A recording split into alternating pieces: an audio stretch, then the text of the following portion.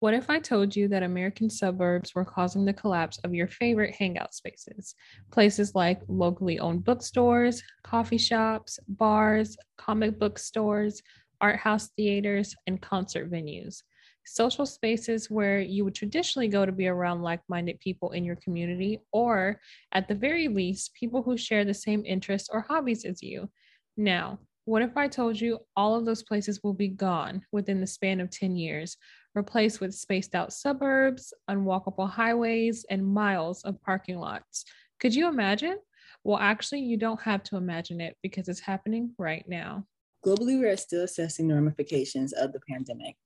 Many businesses that served as community third spaces and hangout spots have closed due to financial hardships. And with these closures, follow millions of people around the world feeling isolated, anxious, and cut off from spaces they would normally retreat to meet certain social needs. But with the reopening of society, many people who longed for the return of normalcy found that many of their favorite social spaces did not survive.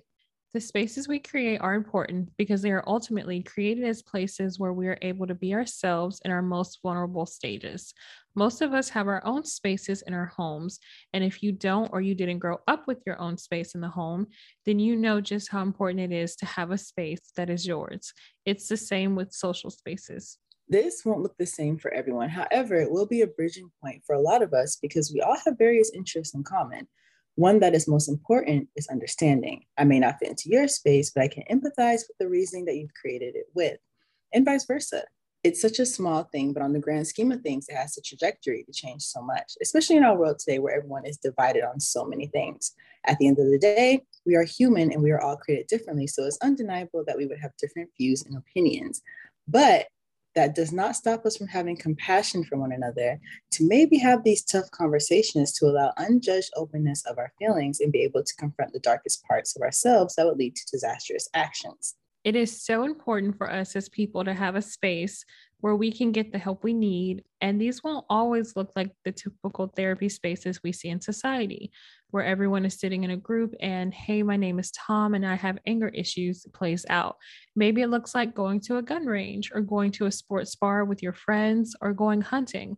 Whatever it may be, the outside doesn't have to look like what we have been trained to think they're supposed to look like. It's about the healing that takes place in the process. I may get more healing out of having a girls' night, drinking champagne, and just talking all night than I ever would in an actual therapy session, which I'm paying thousands of dollars for and still feel empty at the end of the session. The need for spaces that are social are crucial, especially in today's society. As we begin to address this topic in our upcoming season, we hope to spark the start of conversations that address and bring light to the needs of everyone. Thank you so much for watching Without a Click, and we'll see you next time.